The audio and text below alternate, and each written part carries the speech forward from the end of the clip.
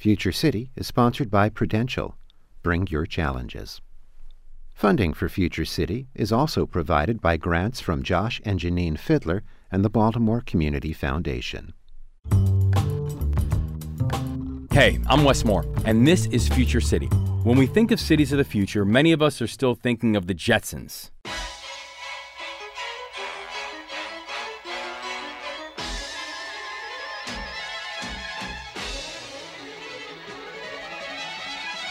If the cars aren't flying, they're at least self-driving. We imagine cities buzzing with tech-savvy urbanites, well-connected via automated buses and sleek moving walkways. But smart cities, connected, cutting-edge urban environments, are already here, and they don't necessarily look like Orbit City.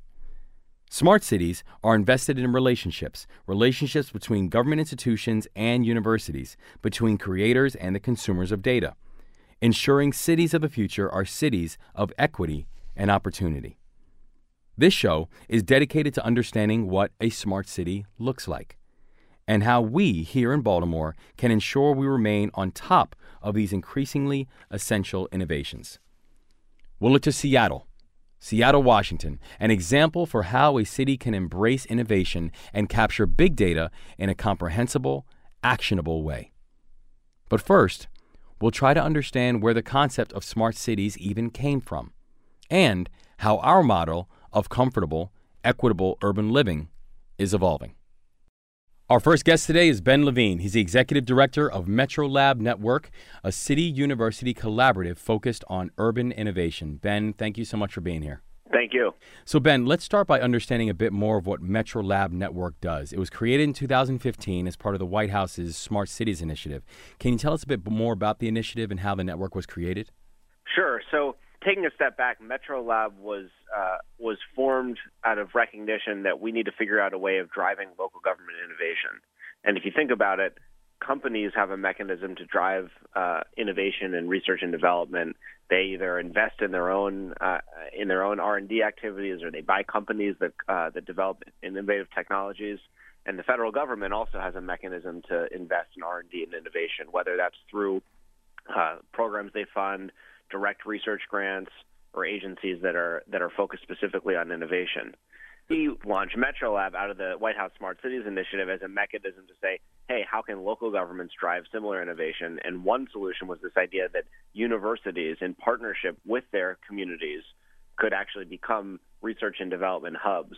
And Metro Lab kind of establishes a type of model that we like to see between city or county and university that allows both university faculty and local government officials to co-create research and development and deployment projects, and also fosters a community of practitioners, really entrepreneurs from the local government and academic sectors that like to collaborate on innovative and new activities. So another thing that I want to ask about the definition of is the definition of a smart city. When people think about smart cities, oftentimes their mind immediately goes to technology. But what is your definition of a smart city? You're right in framing the question that, there's so many definitions of smart city. I was once at an event where someone said that they looked it up and found 100 different definitions. The way I see it, a smart city is a city that integrates existing and new sources of data to improve services, infrastructure, livability, and quality of life for residents. And what I mean by existing and new sources of data is that cities are already generating massive amounts of data, whether it's transportation-related data or education data or human services data. And there's certainly an opportunity, even just with existing sources of data, to have a better picture of what's happening across the community by integrating those data sources. When I talk about new sources of data, I'm talking about probably what's often considered the, quote, smart city space, the use of sensors and video analytics to drive new insights and gather new data about, say, transportation or energy or air quality. When those two pieces are put together, I think you really achieve what I would frame as a smart city, which is broader than just transportation or information communication technology, and really encapsulates all elements of city government, whether that is the delivery of human services or a community's walkability or the education system. Well, I think it's important for people to understand that you're leaving data, footprints, fingerprints, whatever you want to call it, all the time.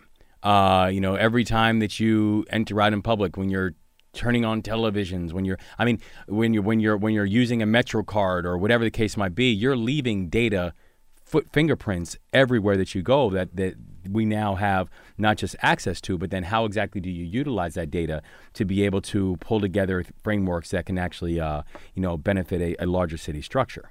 Yeah, there's a reason, I think, why the companies that we interact with most, and by we, I mean all of us in our personal lives, whether it's Google or Facebook or Amazon, there's a reason why those companies are valuable, and it's because data is valuable.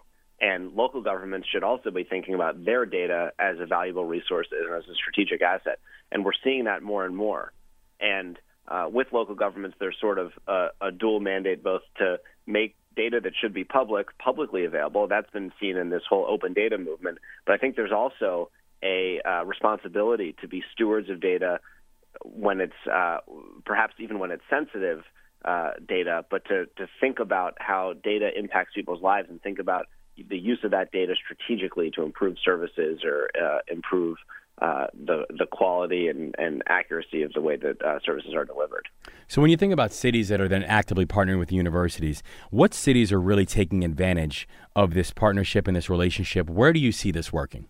So, I think we're seeing it in there's a first layer, which is kind of the cities that first come to mind when we think about urban innovation, the Seattles and Bostons and New Yorks and Chicagos of the world. But I think there's also places that are maybe not the sort of big metropolises that come to mind. So South Bend and the University of Notre Dame have fostered an incredible partnership, in no small part due to the vision and leadership of their mayor, Pete Buttigieg. And that is a community that I think looks and feels a little different than the Bostons of the world. But South Bend and Notre Dame have structured a partnership that touches a lot of elements of local government activity. Another example is the partnership between the city of Pittsburgh and Carnegie Mellon and the University of Pittsburgh, where Carnegie Mellon's worked on a number of really interesting transportation-related projects, and the University of Pittsburgh has worked on a bunch of data-related activities. So I think that there are the usual players, and then there's places like Burlington, Vermont, or Chattanooga, Tennessee, or Nashville. So I think there's really a diversity of places that come to mind. What makes a city ready? When you're looking at and you're examining and doing diligence on, whether a city can become another Chattanooga, whether a city can become another South Bend, another Seattle, what are the things that you think have to be in place in order for that city to be successful? Well, I'll speak to this in the context of a partnership between a city and university. So I think there's ingredients at both institutions. At the city level, there has to be people who work in local government who have a responsibility on data and technology-related activities, who sit across departments, who have sway with the mayor, who actually can get things done basically across departments. And that person needs to be invested in the idea of creating new knowledge about the way that their systems work and creating efficiencies and driving innovation. So last question, Ben. You mentioned places like Notre Dame. You mentioned places like Carnegie Mellon. You mentioned places like Johns Hopkins. What about the non-research universities? What about the community colleges? What about the other state schools? What about the schools that aren't necessarily, kind of in the ones who are in that U.S. News and World Report top tier? What role do they play in this conversation? Yeah, I think that they certainly play a tremendous role.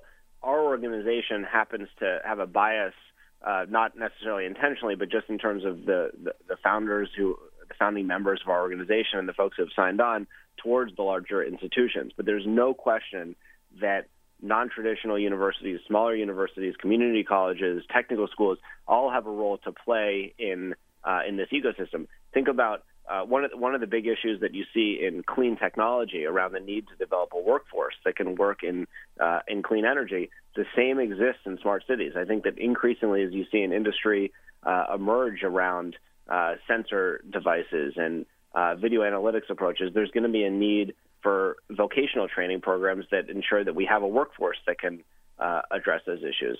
With universities in maybe non-urban or rural communities, there's a need to translate expertise that might be limited to some of the bigger cities to small areas. So I think that land-grant institutions and and their county extension offices, which are the offices that exist in nearly every county in the country, have an important role to play in ensuring that there's an equal opportunity spread of good ideas. We've been speaking with Ben Levine, who's the Executive Director of Metro Lab Network. Ben, thank you so much for joining us. Thank you for having me. With the evolution of smart cities comes smart jobs. Kate Garman, Seattle's first ever Smart City Coordinator, on the vision she has for innovative cities of the future. Stay tuned.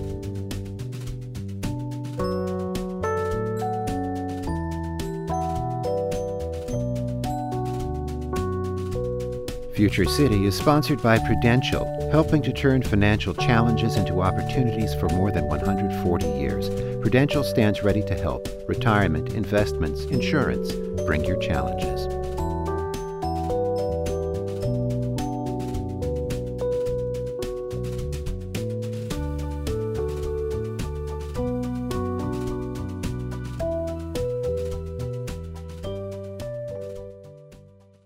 Hey, we're back. You're listening to Future City, and I'm Wes Moore. Now that we've looked at smart cities from a broad perspective, we're now going to focus in on one city that is thoroughly invested in the idea of smart urban living, Seattle.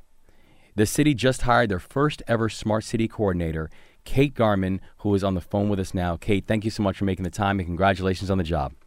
Wes, thank you. It's good to be here today. So before we talk about what you're doing in Seattle, let's learn a bit about your own background. Smart City is a pretty new concept, but did you ever imagine that you'd be the person with the title of Smart City Coordinator? No. There's no way 5 years ago, even 3 years ago, I thought that this would be the job I'd be having. Smart Cities is a pretty new concept, and it's ever evolving even still. I think when people talk about it, one of the first things they discuss is the very definition of it. So when you have a title with a definition that people still kind of, argue and debate, it's an interesting time to be working for a city. So when you looked at Seattle and you realized that this was a city that was actually ready to be a smart city or making moves towards being a smart city, what are the things that you saw? What did that mean to you? That's a great question. I think the notion of a smart city is really exciting, and it's a paradigm shift of how a city really works with its residents and visitors. It's a way to be proactive, and Seattle, as it turns out, one of my very first things to do here on the job was to assess current projects and what we could qualify as a smart city project. And there are actually quite a few more than I even realized, having looked at Seattle before I came here. And so it's really a way to, how are we across departments doing projects now under a smart city scope, and then how do we amplify that? How do we work together across departments to really think in a proactive sense with data? And that's what Seattle is really looking to do, particularly as we are in a huge time of growth. 57 people move here a day, and our population within the city is, we can't build fast enough, and so smart growth is a huge priority to the city, and that's what we can use smart city work to do. Well, because if you think about that level of growth, it's difficult to see how you're going to accommodate for that level of growth unless you're actually putting some of these smart city capacities in place to be able to both prepare for it and to be able to then actually live in it. Absolutely. And really it's a way to, there's two audiences generally, at least I think of it. And one is your audience inside your city, how people use your operations on a day-to-day basis. How can we change intersection signals to prioritize a full bus versus an empty bus? And then your second audience are your residents and visitors. How can we better communicate to people who are on our streets, moving around, who are using the city on a day-to-day basis? And surely, there's a lot of conversation on our smartphones and how it can deliver information. But it's beyond that. It's how to think of it in a really socially responsible and social equity way.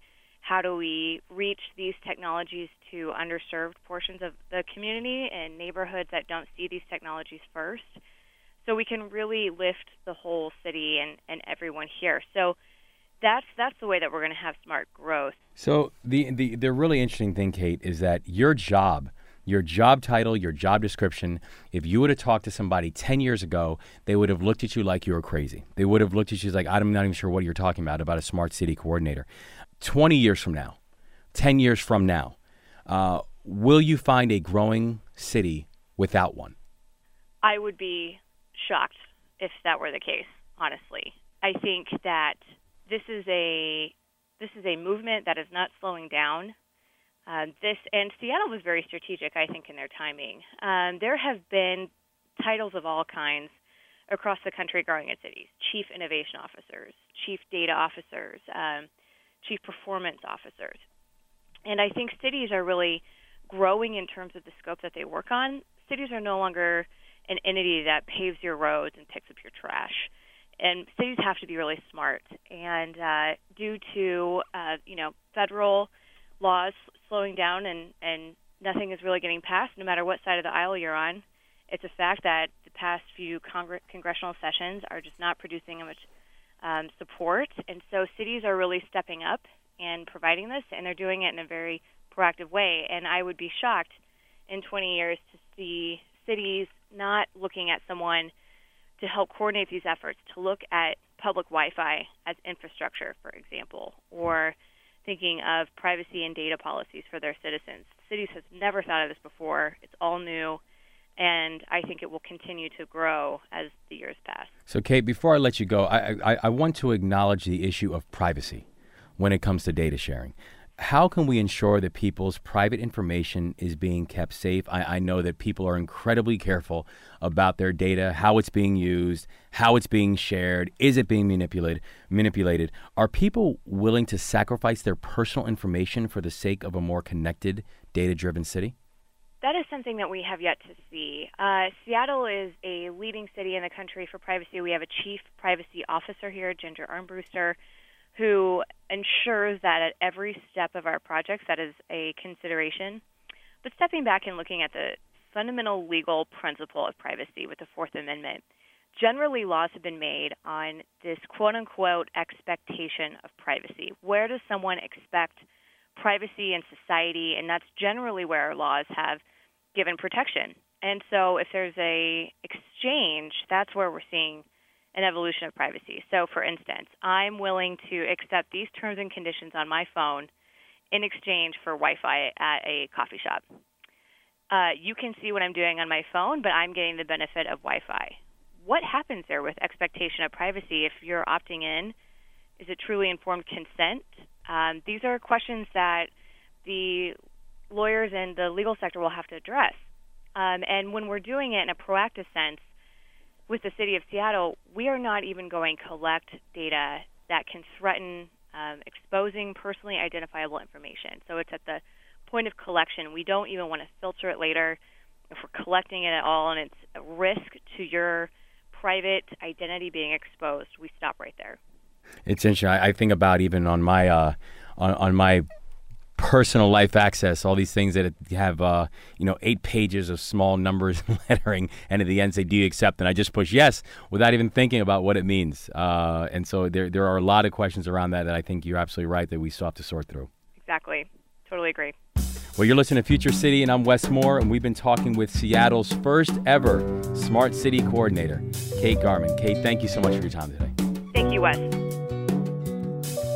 Today on the show, we've been exploring smart cities, the innovations that are driving these hyper-connected urban environments, and the partnerships making this all possible.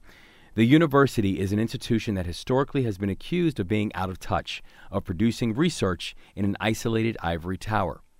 But many universities are changing that narrative. The University of Washington has recently partnered with the city of Seattle to ensure that big data connects with big ideas. Here to tell us more about that is Bill Howe, the Associate Professor in the Information School at the University of Washington. Bill, it is great to have you on the show. Thanks so much. Fantastic to be here. Thank you. So first, can you explain what you do at the Information School, what classes you teach, and how did you become involved in this smart city movement? Absolutely. So my PhD is in computer science, and I work on databases, and specifically I've been working on databases for all fields of science for quite a long time. But in the last few years, I've gotten really interested in the social sciences and specifically in an urban context, and that's really been my focus. That's well aligned with what we do at the Information School, which has a variety of strategic initiatives, but one of which is data science for social good. So that lines right up. And so in your mind, what is the role that the university plays in creating a smart city? So I think the university's role has traditionally been, to take a bit of a longer view and put things into a context of what's been tried before, as opposed to, across all cities, and what we sort of know at the state of the art. But as you pointed out in the intro, I think that leads to a bit of a distance between what works in practice and what sort of gets a paper published in the relevant journals. And I think there's a pendulum's kind of swinging back where universities are recognizing that they need to step up and play a deeper role in what people are doing in the next 3 months as opposed to the next 30 years. And I think what's really interesting, too, is, when you think about smart cities, and I know for you, being a smart city is all about connectivity. I think when people hear that term, they think of smartphones and they think getting a good Wi-Fi signal. But it's more than that, right? What does a connected city look like to you? I think it's a great point to make. Connectivity does sort of connote network connectivity in some mind. In my mind, it's about the data. And so the fact that you're collecting data at some agency or municipally funded, NGO that's helping homeless families, you want to put that data together with the, say, criminal justice data so that you can coordinate on the best way to provide care and services to citizens, whether there's, an arrest warrant or whether there's a opioid addiction problem or whether there's, joblessness or whether there's, substance abuse issues and so on. There's a idea of sort of precision services for citizens, but you can't do that without that kind of data level connectivity. And that's one of the things that we're trying to promote. Well, we here at Future City appreciate the mission of taking good ideas in one place and figuring out ways to applying it to others. And what kind of things have you seen? What have been some of the early takeaways that you've seen from Cascadia Urban Analytics Cooperative? So we ran this. We here at the University of Washington, we've had this data science for social good program for a few years, and one of the things we had said to Microsoft that we were interested in doing was helping UBC spin up their version of it, and we did that this summer. And one of the nice things we saw was that, of course, transportation and traffic and things like this are of interest in every city. And so there's a couple of teams at UBC that looked into this, where they hoovered up all the open data around rapid transit and bus routes and did sort of analysis of equity and an analysis of performance and so on. Meanwhile, at the University of Washington, there's a team that looked at the card swipe data that I mentioned, as well as some traffic count data from these Bluetooth sniffers, and answered questions like, do we have equitable access of buses in Seattle, and can we estimate how much total traffic downtown is due to circling for parking and rideshare companies essentially deadheading, waiting for rides. And that number turns out to be, maybe roughly 30%. But the fact that these two different teams are kind of in the same domain as well as have kind of the same program format means that we can kind of share ideas back and forth. And so we're already talking about how to bring some of the work that we did at the University of Washington and apply it up in Vancouver and vice versa. And so we've had a couple of meet and greets between the students, and there's some collaboration starting that way. So that's the kind of process by which we imagine this kind of these regional results to emerge. We've been talking with Bill Howe, the Associate Professor at the University of Washington. Bill, thank you so much for joining us today. Thank you so much, Wes. After the break, we'll look at how Baltimore has adopted the idea of university-city partnerships to develop smart city initiatives, what's working, and the challenges ahead. That's next. Stay tuned.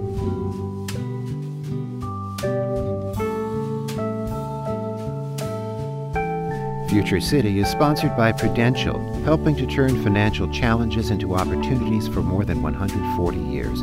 Prudential stands ready to help. Retirement, investments, insurance. Bring your challenges.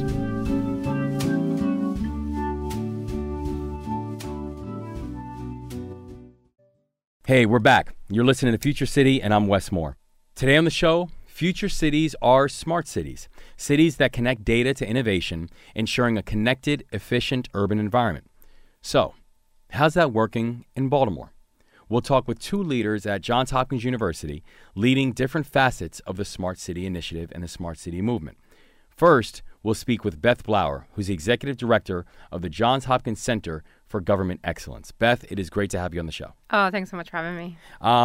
So, Beth, we're going to be talking with your colleague at Hopkins, Ben Siegel, in a little bit, and we'll discuss with him some of Baltimore-specific projects. But you're doing projects all over the country dealing with these very issues. Can you describe what you do at the center in relation to the development of smart cities? Sure. So we're a completely new center on campus. Well, new if you consider 2.5 years new. I consider it fairly new in a startup phase. And we were launched by a very generous grant from Bloomberg Philanthropies to help support their What Works Cities initiative. And the What Works Cities initiative has been working with mayors of mid-sized cities all across the United States, helping them understand how they can better use data and evidence to influence decision-making and to have an impact in the cities where they're leading. And the work that we're doing at GovX is really trying to understand what the landscape looks like. So we've been to north of 100 cities where we've essentially sort of been gathering sort of baseline data around how equipped cities are to actually use data and to actually make that data have an impact on policy areas that are important not just to mayors but also to people that live in those cities. And then we also are providing technical assistance in those cities. So building systems where data can be responsibly collected, where it can be connected to things that are important, and then helping mayors set priorities around the things that they want to deliver, and making a connection between those outcome areas and the data that they're collecting. And those projects, are really policy focused, so focused on the things that are most important to people that are living in cities, like access to housing, access to resources, infrastructure. And when we talk about smart cities, a lot of the work that we're doing is around the data production has really increased. So how can cities leverage the data production that's increased because of the deployment of sensors, the deployment of cameras, the deployment of all the sort of trappings that we associate with smart cities?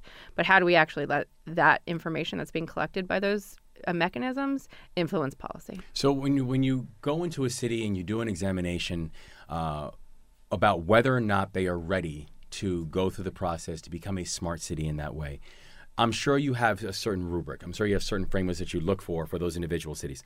How has that changed? How have those frameworks or benchmarks changed as you've now seen more and more cities and you've seen where cities are versus where you want to get them to? Yeah, I mean, it is a movement. So when we first started off, we certainly walked into cities where we were starting at zero, where there had been no thoughtfulness given to centralized, data thinking. Mayors knew that they needed to think about data in the sort of administration of their duties, but that they had no real way of pointing to how that was actually happening in reality, which for me was probably one of the biggest surprises. Having sort of been entrenched in a data culture, I think I was a little blind to the fact that there were some cities, particularly cities that are fundamentally under-resourced, that just hadn't had the capacity to actually even think from a strategic perspective how data can influence decision making. One thing that I have noticed over the last 2.5 years is that that's changing. We're very seldomly now walking into a situation where mayors and senior teams don't already have placed or haven't already placed a high value on data. And that's because I think this is, largely because of this effort has been sort of the idea has been to be momentum building and to create, the need for it. But also because I go on my phone and, before I buy a pair of sneakers, I'm looking at 6 different vendors who sell that same pair of sneakers. I'm getting tons of information about how the sneakers are made, where they're coming from, where I can get them for cheapest, what colors they come in. And people are expecting to also access government and services in the same way. And because the public perception of how we should be using technology and how we should be thinking about decision making has shifted dramatically and continues to evolve at these rapid rates, government can't afford to not start to make those connections in the way that they also are connecting with people that live in their communities. And to be honest, it's happening already on so many different frames. Take the example you just mentioned about your sneakers, right? Where before you look to buy a sneaker, you're doing research, you're seeing where the sneakers are made, you're comparing, so on and so forth.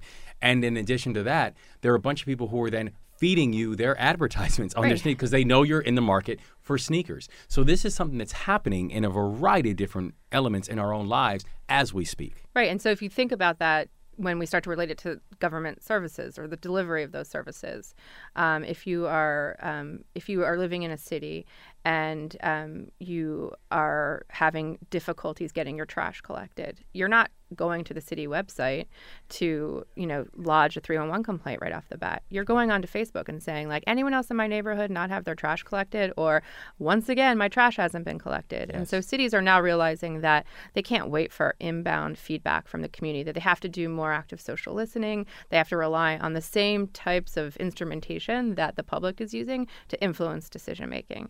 And we're, trying to also help them evolve these 21st century skills, as we're also thinking about the resources that are being developed or that are being created by data that government itself is producing, so that you can say, oh, not just accessing that information, but bringing real actual solutions into those conversations. So the tracker says that the truck was in your neighborhood at this time. Where's your trash out at this time on the curb? If not, let's help you file that 311 complaint. And so we're seeing the government have to make that sort of shift or pivot from fielding only inbound requests for service, fielding only inbound requests for change, to actually entering into public conversations that are organically happening in our communities. And it's a shift that is not always so easy to do. Have you seen examples of cities that you thought were ready for this level of transformation, that you thought were ready for an injection of these new type of tools, technology, et cetera, and it just didn't work? There were certain things, there were certain disconnects that were there that made it less successful than you would have hoped. So there's definitely challenges in every city that we've gone to do this work in. So there isn't one city that's just like we've packed up our bags and left and said, there's no way we're going to be able to have an impact. But there are definitely challenges to the work itself. And the challenges come in the form of cultural challenges. So, the government has developed a culture sometimes of getting in the way of itself, where it's really difficult for change to happen, because people that have been in government for a long time, the people who really know how to solve the problems, and in my opinion, the innovators in government, have been sort of really mistreated by change, right? So you've got new administrations that roll over, new ideas, they're fatigued by change, and sometimes they sort of clamp down. And if you don't make a connection to why people are drawn to the public service, and if you don't invest in people that work in the public service, then they can be some of the biggest barriers to your success, and specifically to the success of big changes that smart city innovations really bring into the environment of a city. It seems like one of the core prerequisites for a smart city is a basic element of trust. Right. So a trust amongst. Isn't that every relationship? Isn't that every? I guess that is the baseline of every single relationship, and smart city implementation is no different. Exactly. You got to have trust, right? Yep. So we do know, though, that there are not just actual practical deficits that exist within communities, but there are trust deficits that exist in the community, and many of them are completely founded and understandable. How exactly do you use smart cities and using smart city implementation actually as a way of actually being able to build up a level of trust in communities? Yeah, I think you have to bring a level of honesty to the conversation. One of the things that we talk a lot about in our work is that a lot of the data systems that government rely on to make decisions right now are the systems that grew up protecting or nurturing, for lack of a better word, massive disparities in the way that services are allocated, the way that resources are invested.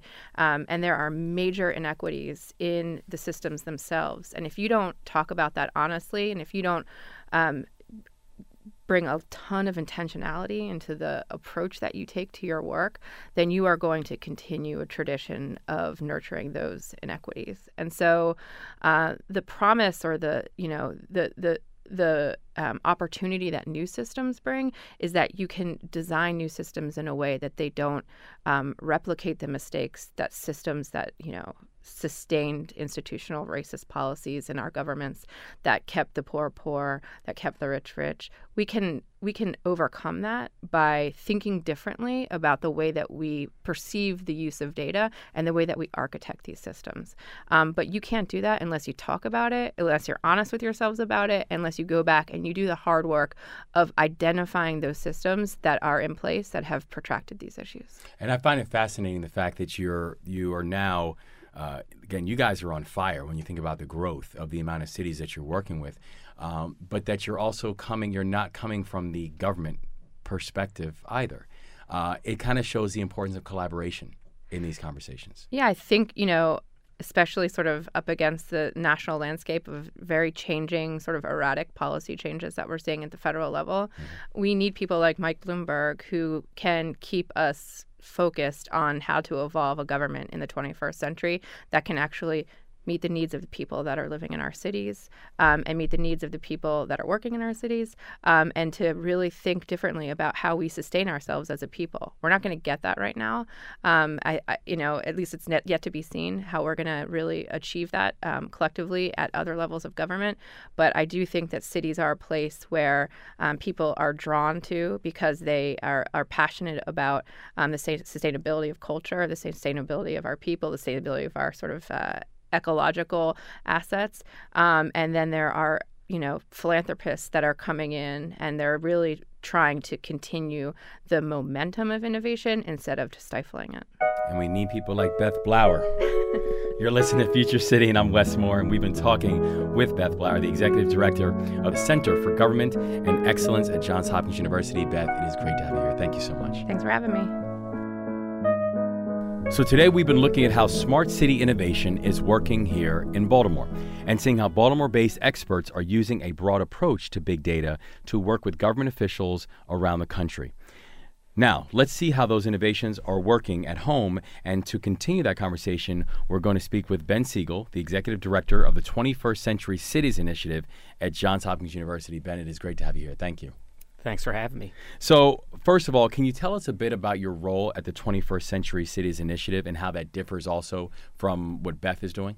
Sure. As you mentioned, I'm the Executive Director of the 21st Century Cities Initiative, or as we like to call ourselves, 21CC.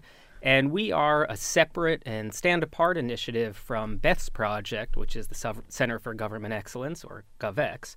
But our work obviously overlaps and is interconnected in many ways. First of all, at 21CC, we are particularly interested in innovative urban policies and programs across three broad domains. First is economic inclusion and equity. Second is mixed income and integrated neighborhoods. And third is healthy and safe neighborhoods. And now, while Beth's work and her team at GovX, they're very much focused on technical assistance, training, capacity building with cities on how to use data to inform decision making. At 21CC, we are focused more on research and convening. And I often like to kind of compare the work of GovX and 21CC in that GovX is kind of a mile wide and an inch, maybe a little more than an inch deep. They're in many cities, touching a lot of folks. And at 21CC, we're kind of an inch wide but a mile deep. And a lot of our work is very much focused in Baltimore City, although we are too national. Just to talk through our research and convening work. On the research side, we focus on short-term applied research projects that are performed by teams of Hopkins faculty and researchers who are working with city agencies or other organizations on a specific policy or a programmatic challenge or some other line of inquiry in one of those three areas I mentioned. And the intent of this applied research is to yield information, data, findings, recommendations that our applied partners, our city agencies, can put into use in their policies and programs. And on the convening side, we look to bring together diverse stakeholders, both here in Baltimore but also across the country, to discuss our research and policy findings, challenges, solutions, but also to get ideas from what's going on in other areas on research and policy, and to inform our own research agenda. And in addition, we are very focused on convenings that can facilitate new research and policy partnerships between city leaders and city experts. And it comes back to GovX in that we work with them on a couple of areas. One is we partner on doing an annual symposium here in Baltimore with GovX. This year, our symposium is going to be December 4th and 5th downtown at the Marriott Renaissance. And what we do with our national symposium is we bring together about 250 city leaders and experts from across the country, including a number of the cities in the GovX network, to talk about some of the latest policy, research, smart cities work going on across the country. And then we'll also work with that GovX network of cities who are interested in doing some of the deeper level academic research that we do through 21CC. So when you do some of your deep dive work, specifically when it comes to Baltimore, you came to Baltimore, started working specifically on this issue. You used to work for the Obama administration. That's right. And after the unrest a few years back is when you really started drilling deep on Baltimore. What were some of the things that you noticed about Baltimore that were different and unique and distinct than what you saw from some of the other places you were looking into? Sure. So Baltimore is an interesting case study in that there are some, amazing opportunities here. We have an amazing economic foundation with our eds, meds, and feds, our financial services, our budding advanced manufacturing and technology industries. But, more so than I think in many other cities, we have deep pockets of inequality, as we all know. And our spoils are not kind of shared equally across Baltimore City. And that's something that's very apparent, obviously, in just traveling through the city. And one of the other challenges that we notice in our work with Baltimore is, and this is no secret, there's a lot of silos here. We have a lot of good organizations across the city in philanthropy and government and the private sector, but historically we've struggled here to connect the dots and to work together. And so that's something that, when I was in the Obama administration, we were working with the city on. I know that's something that is a big focus of our current mayor and a lot of stakeholders across the city. So when you think about the fact that Baltimore is still it's a divided city, in the ways that you laid out, you think about the fact that the economic disparity in Baltimore is still real, and also how that overlaps with race. How do you see the work that you're doing now helping to create? How does it help to create a more socially conscious and a more equitable city than we have right now? Yeah, I mean, that's a really important question. And one of what I would say that of the challenges of the smart cities movement is that we don't often use the terms equitable and socially conscious when we're talking about smart cities. I think there's a lot of definitions of smart cities, but in general, when we talk about smart cities, we're talking about the measured city. If you can measure it, you can manage it. We're talking about, high-tech things like IoT sensors for monitoring activity across the city. We are often talking about open data and citizen empowerment, but it tends to be more from an access to services and from an efficiency standpoint. And the big kind of buzzword with smart cities is that it tends to focus on government systems and how they can become more efficient through data. And it's less focused on equity, which is kind of the other side of the coin. And at 21CC, we are interested with our research of trying to build into this smart cities movement a kind of component or a big component around equity, around how can we do data, how can we do research that yields equitable outcomes for cities, that can do things like help to close the racial wealth gap in cities like Baltimore. And we're trying to do this in a couple ways. One is certainly the areas of research that we're focused on, economic inclusion and equity, mixed income neighborhoods, healthy and safe neighborhoods. That's obviously all speaks to, these issues. In addition, our research isn't just big data analytics. While that is part of what we're doing, we are doing the kind of the talk of the town as it relates to data analytics and big data.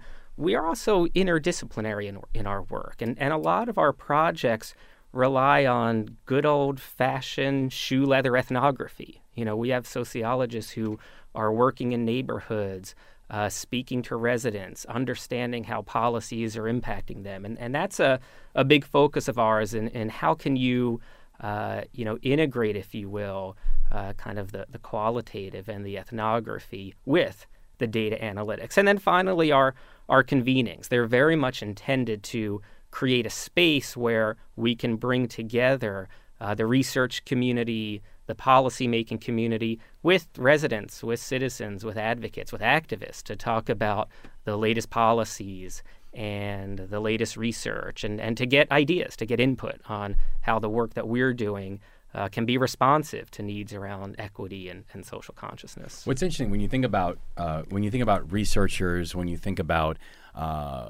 people who will look at things on a long-term basis, their lens generally tends to be decade-long lens, generational lenses. One of the challenges and criticisms of governments, whether they be city governments, state governments, federal governments, is that they generally don't have as long of a tail. They generally are thinking in spurts of whether it's 2 or 4 or 6 years, depending on their term. Mm-hmm. How exactly do we square that? Yeah, it's interesting because I've been on the government side where I've lived in that world. I'm now on the university side where we think more in decades and generations and even centuries in some cases. That's right. So I think part of what's interesting about the city-university partnerships is we're looking to find the middle ground there. So just as it relates to our research, it's applied and it's short-term. So we're focused on how can you take research models that we've typically applied for, 8-year longitudinal, 10, 15-year studies and kind of truncate them down into 6 to 18-month research projects that can yield real policy results and smart policies for cities. And so, I think cities are always going to have to, operate on those 2-4-year time limits. But part of the question is, can we make those shorter time limits much more informed and smarter? And that's what we're trying to do with our research. So Ben, I want to wrap up with a question. I want you to fill in this sentence for me. I'm excited for the short and midterm future of Baltimore because? I'm excited for the short and midterm of Baltimore because, one, I think we've recognized in this city that we have to partner and work together. It's been amazing over the past year and a half I've been at Hopkins, and certainly the past 3+ years I've been working directly in Baltimore, to see the effort that's being put into place by the private sector, the public sector, philanthropic sector, and nonprofits and communities to solve our challenges together. That's one. Second, we have so many amazing things going on here in Baltimore. When you think of our identity, who we are, right? Baltimore is often it's the hard scrabble blue collar town, or it's the town of the wire. Well, you know what? We're also the town of cybersecurity. We're also the town of biotech. We're also the town of half of our business owners are people of color. We have amazing assets in this town and amazing people. And sure, we have challenges, but this city is doing so much of the innovative work on data-informed practice, on research, on community engagement, that I feel that there's a lot of good things that are coming to Baltimore over the next few years. We've been speaking with Ben Siegel, who's the Executive Director of the 21st Century Cities Initiative at the Johns Hopkins University. Ben, thank you so much for being on the show. Thank you. Thanks for having me. I want to thank all of our guests for a great conversation and another fantastic episode of Future City. Before we close, I just want to leave with a couple thoughts. If you ask 100 people what a smart city is, you might get 102 answers, and I think we saw an illustration of that today. But one word you'll hear in all of those answers is connectivity. Whether the optimal smart city means you can have a hyper-automatic vehicle pick you up at your door and take you to your place of work within minutes, or if it means you'll know to the minute what time your trash will be picked up in the morning, or a myriad of other exciting, futuristic scenarios, we know that these innovations must also be motivated by the passion for solutions. As Ben Siegel pointed out, part of our job here at Future City, and also part of our job as a collective society, is to ensure that equity, inclusion, and connectivity are as much part of the goal as convenience. Here in Baltimore, we can redefine what it means to be the greatest city in America by also being known as a smart city where everyone is proud to call home. Future City is produced and edited by Katie Marquette. We welcome your feedback, and you can contact me directly on Facebook, Twitter, or Instagram. My handle is @IamWesmore. If you want to learn more about some of the people and organizations we heard from today, or if you want to listen to previous episodes, please visit wypr.org and look for Future City under the Programs and Features tab. Future City airs here on WYPR on the third Wednesday of each month at 1 p.m. and then again at 9 p.m. Until next time, for 88.1 WYPR, your NPR news station, I'm Wes Moore.